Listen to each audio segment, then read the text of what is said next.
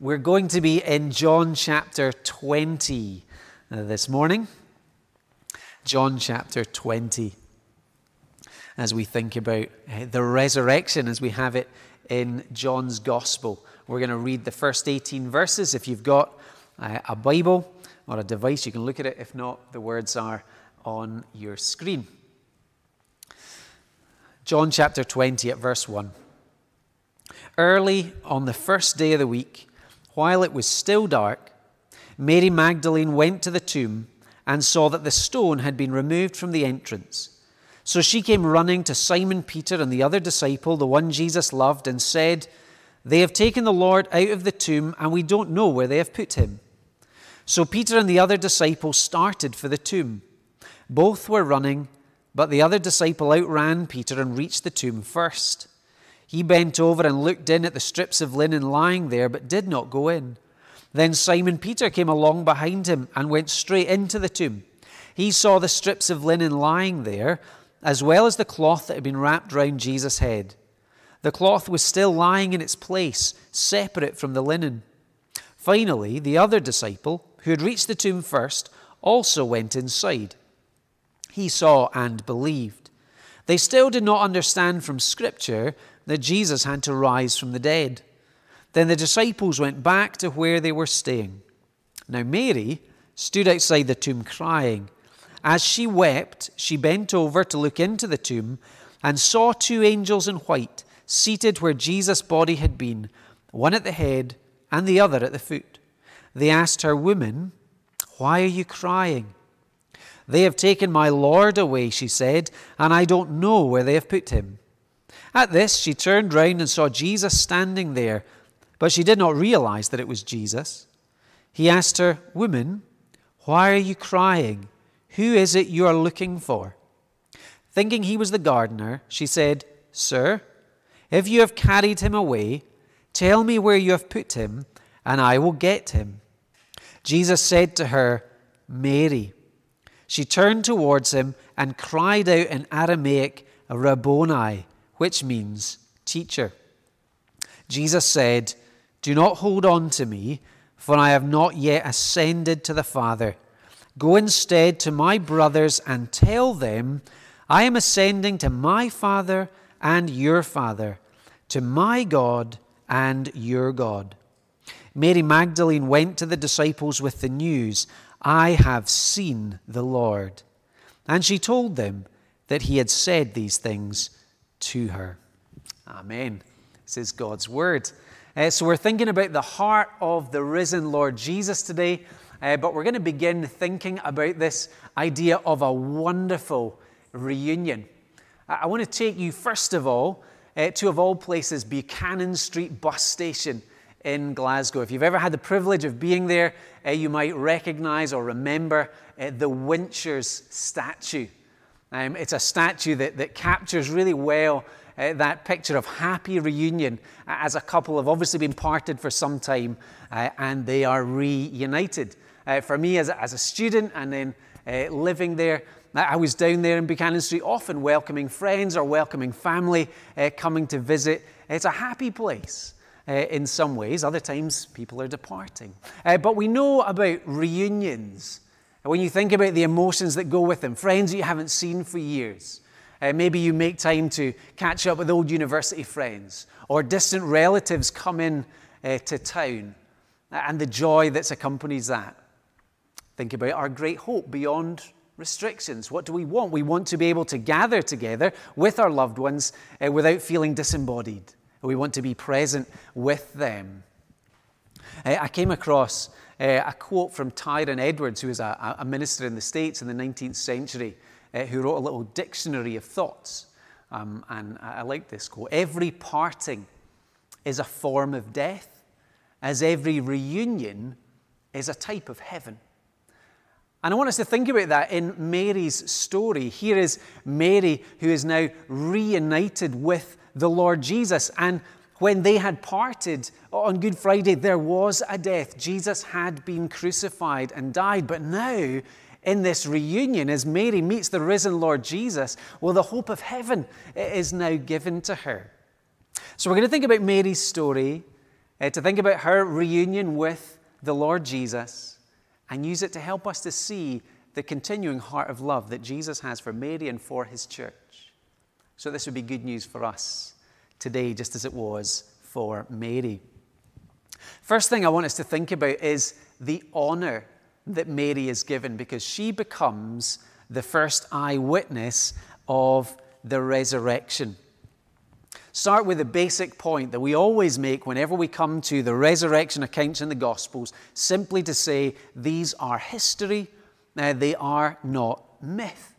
One of the ways that we see that in John's Gospel is the small details. So we get the time of Mary's arrival at the tomb. We get the story of the disciples running. We get where the grave clothes are left and they are folded, which incidentally is a sign that Jesus' body hadn't been taken by grave robbers. This is far too peaceful a scene for that. So there are lots of details that could only have come from eyewitnesses. But it's not just the fact that there are details, there are also embarrassing details within this gospel that help us to realize that the first church hasn't got together and created a story, because this isn't how you would tell it unless it was true. So, for example, we have Mary Magdalene reporting not that Jesus has been risen, but she sees the empty tomb and she presumes the body's been stolen. John, who writes our gospel, is very honest in verse 9 to say that the disciples had not made the connection between the Old Testament part of the Bible and Jesus having to die and then the resurrection. And then we have the simple fact that the first eyewitness isn't one of the chief disciples, rather it's a woman. And in Jesus' day, the testimony of a woman was not respected and listened to in the courts. This is not myth, this is history. Now, what do we know about Mary? We can go to Luke chapter 8 and verse 2 for some brief detail. At the beginning of Luke chapter 8, we read this. Jesus traveled about from one town and village to another, proclaiming the good news of the kingdom of God. The 12 were with him, and also some women who'd been cured of evil spirits and diseases. Mary Magdalene, there's our Mary, from whom 7 demons had come out, Joanna, the wife of Chuza, the manager of Herod's household, Susanna, and many others. These women were helping to support them, Jesus and the disciples, out of their own means. So, Mary is someone who was possessed by 7 demons, and Jesus released her from that. And after that, she then travels with Jesus, and she supports his ministry. We read the other Gospels, and we discover that Mary Magdalene is someone who was there at the cross. She was there as Jesus was buried, and now she is here at the empty tomb. Now, the significance that I want us to see in this is that Mary is someone who has been honored by Jesus. Jesus has shown grace and love and kindness to her, and her reflex action is that she wants to honor her Lord and Savior Jesus. When faith and grace and love have been received, the impulse is towards worship and love and service.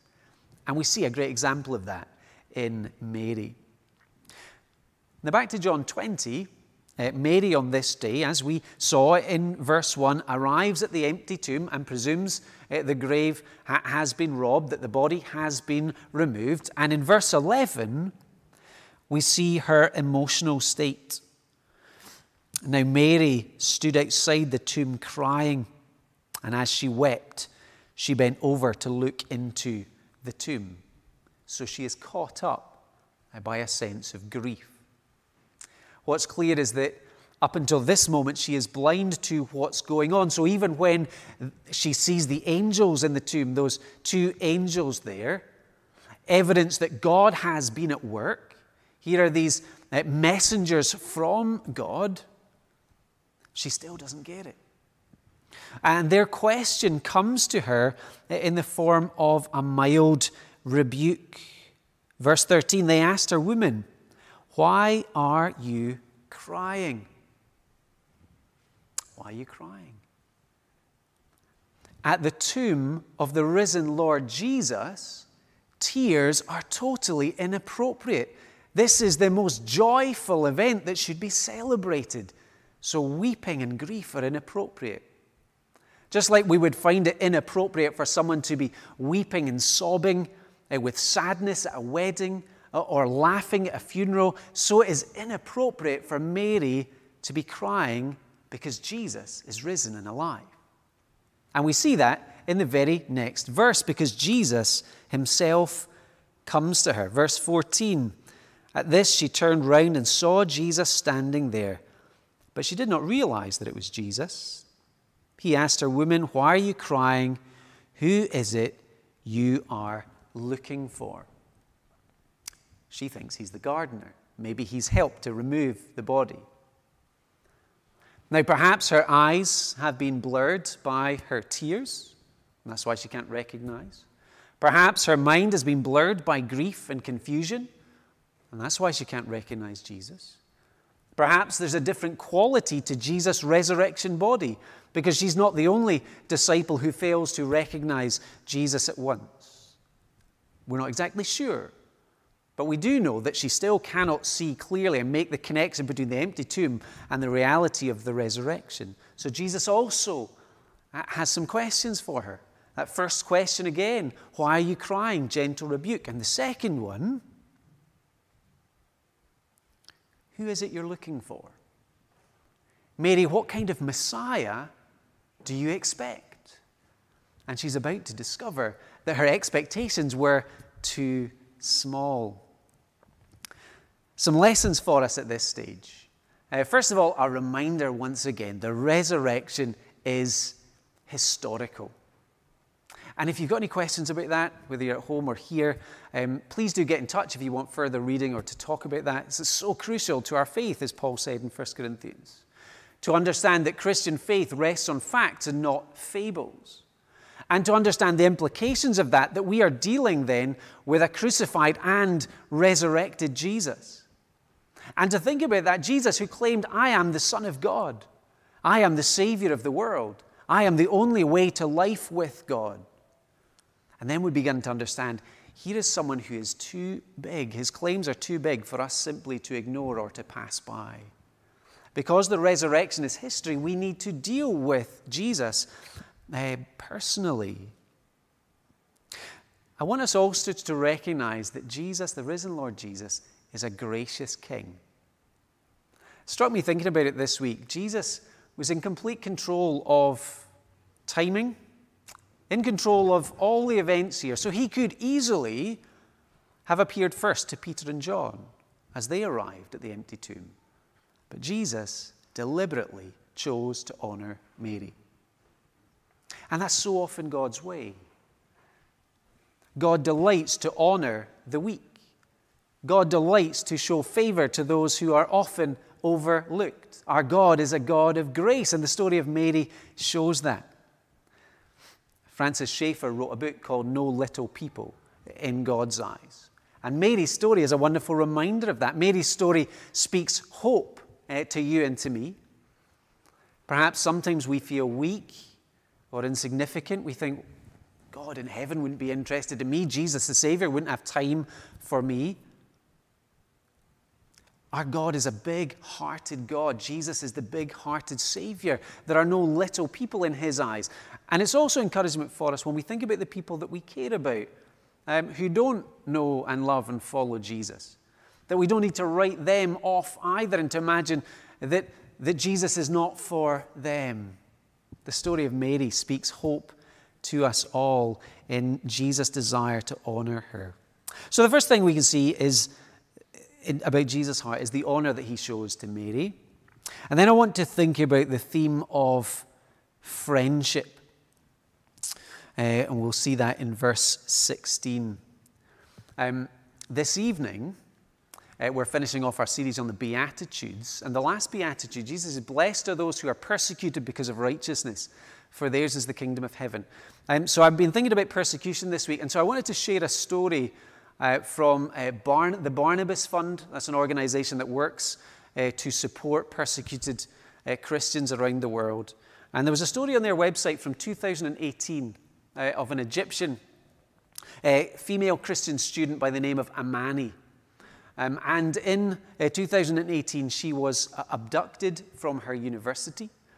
She was forced to convert to Islam, and her family had no contact with her and presumed that she was either gone forever or she was dead.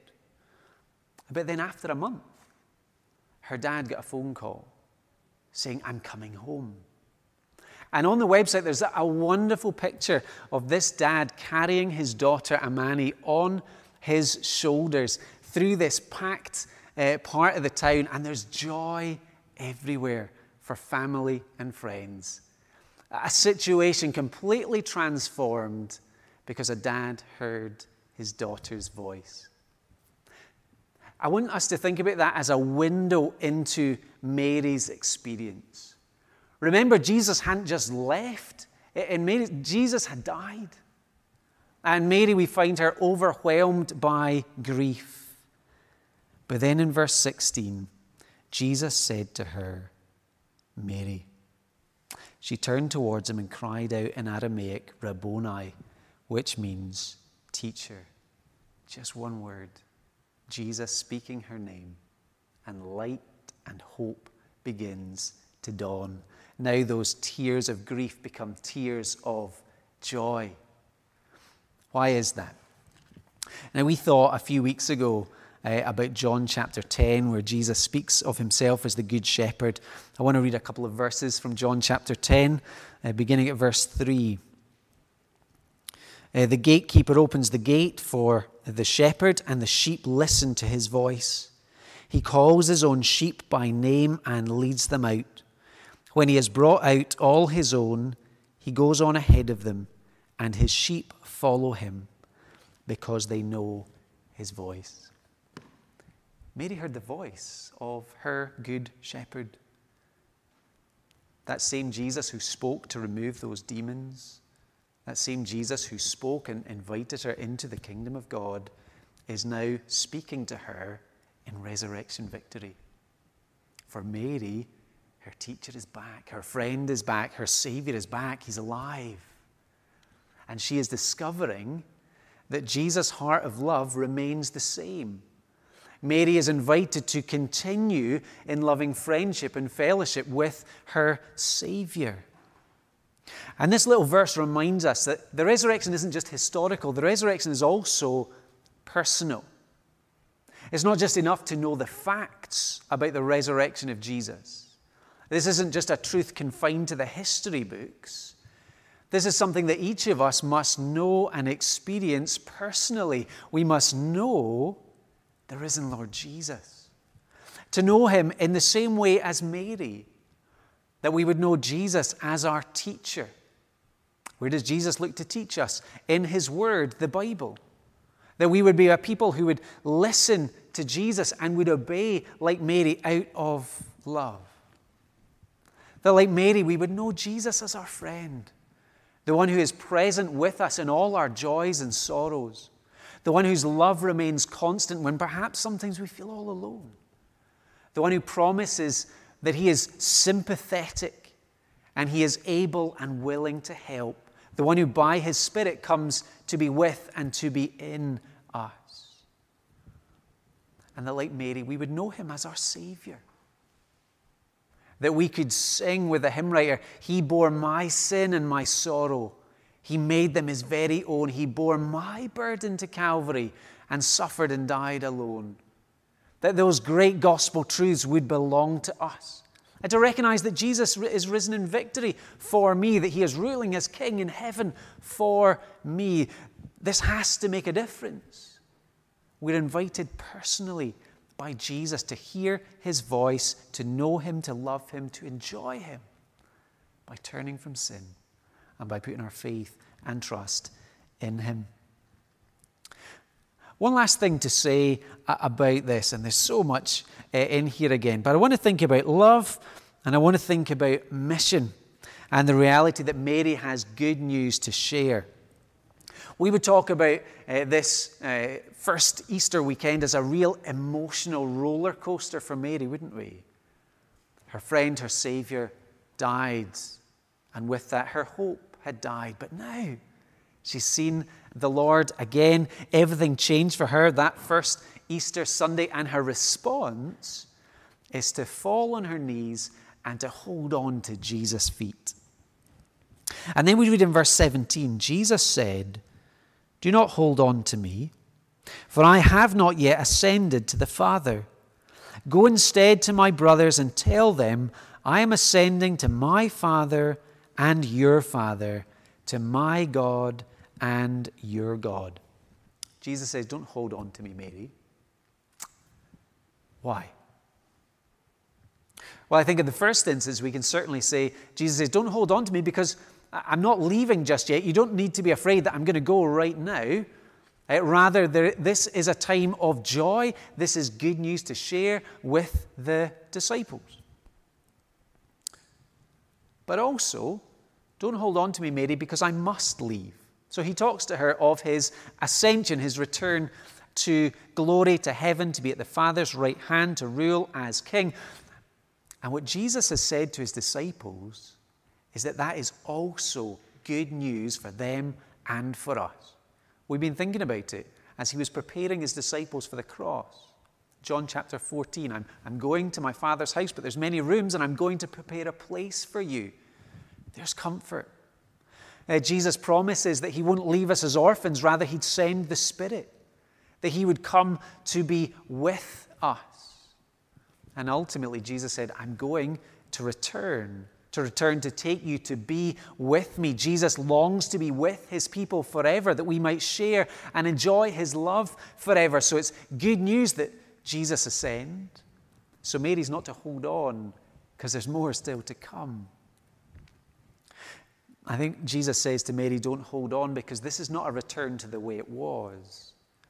She'd been with Jesus on his mission, moving towards the cross, but he's not resuming that former mission. He's been to the cross. He's risen in victory. Now he's moving towards his return to glory. Mary may want to freeze time, to hold on to this moment. And maybe we know what that's like. I know sometimes you feel like your kids are growing up really fast and you wish you could just sort of freeze the moment. Mary wants to hold on to this special moment, but Jesus says, no, I'm on this journey towards glory, and that's for your good, and so don't hold on. But also, and I want us to see this, Jesus says, don't hold on to me because I've got a job for you. I've got a mission for you. I've got a message for you to share. And as we listen to this message, notice how full of grace this is for his disciples. So Jesus said, do not hold on to me, for I've not yet ascended to the Father. Go instead to my brothers and give them this news. My brothers, who's he talking about? He's talking about the disciples, those disciples who abandoned him at his time of suffering.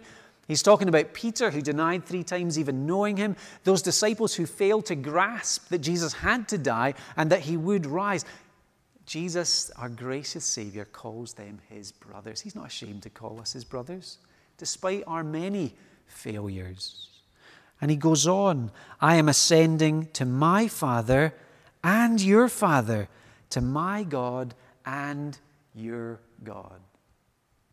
And there's the wonderful truth that the cross and the resurrection and the ascension of Jesus into glory are all part of that way for disciples, followers of Jesus, to be adopted into the family of God, so that we can call God our Father in heaven as we are united to Jesus by faith. And that's that message that Jesus gives to Mary. And Mary, in verse 18, went to the disciples with the news, I have seen the Lord. And she told them that he had said these things to her. Now, I want us to recognize that in the mission of Mary, we're also seeing the mission of the church. So Mary is speaking, first of all, to encourage the 11 remaining disciples. But those disciples then, we read this in the book of Acts, and we see it in the church through history, would take the news of the risen Lord Jesus, and that would go across the globe. This news of Jesus, the light of the world, the one who conquers the darkness. Jesus, the hope of the world, who gives hope despite whatever despair we might find ourselves in. Jesus who invites sinners to come to him, and there's forgiveness wide enough and deep enough for us, whoever we are, through trusting in what he came to do.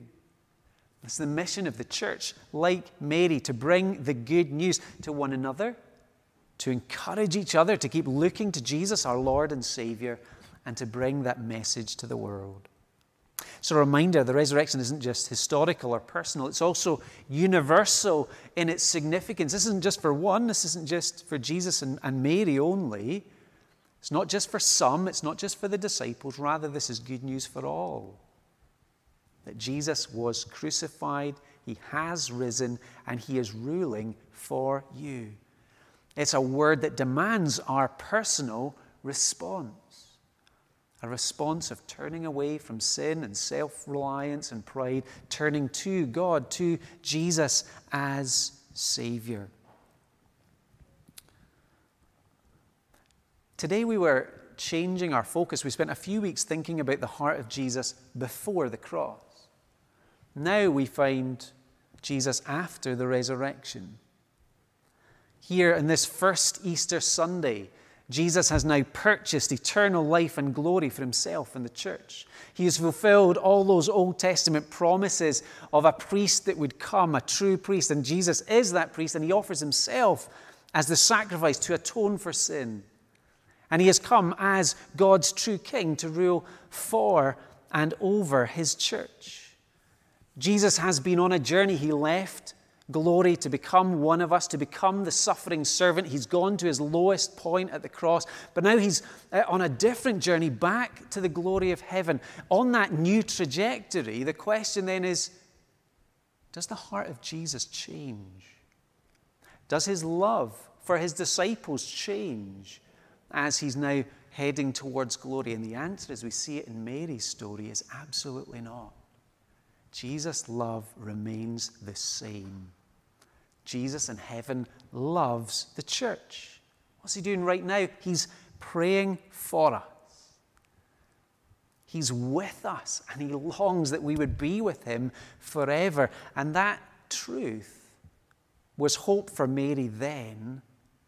May it be hope for you and me today.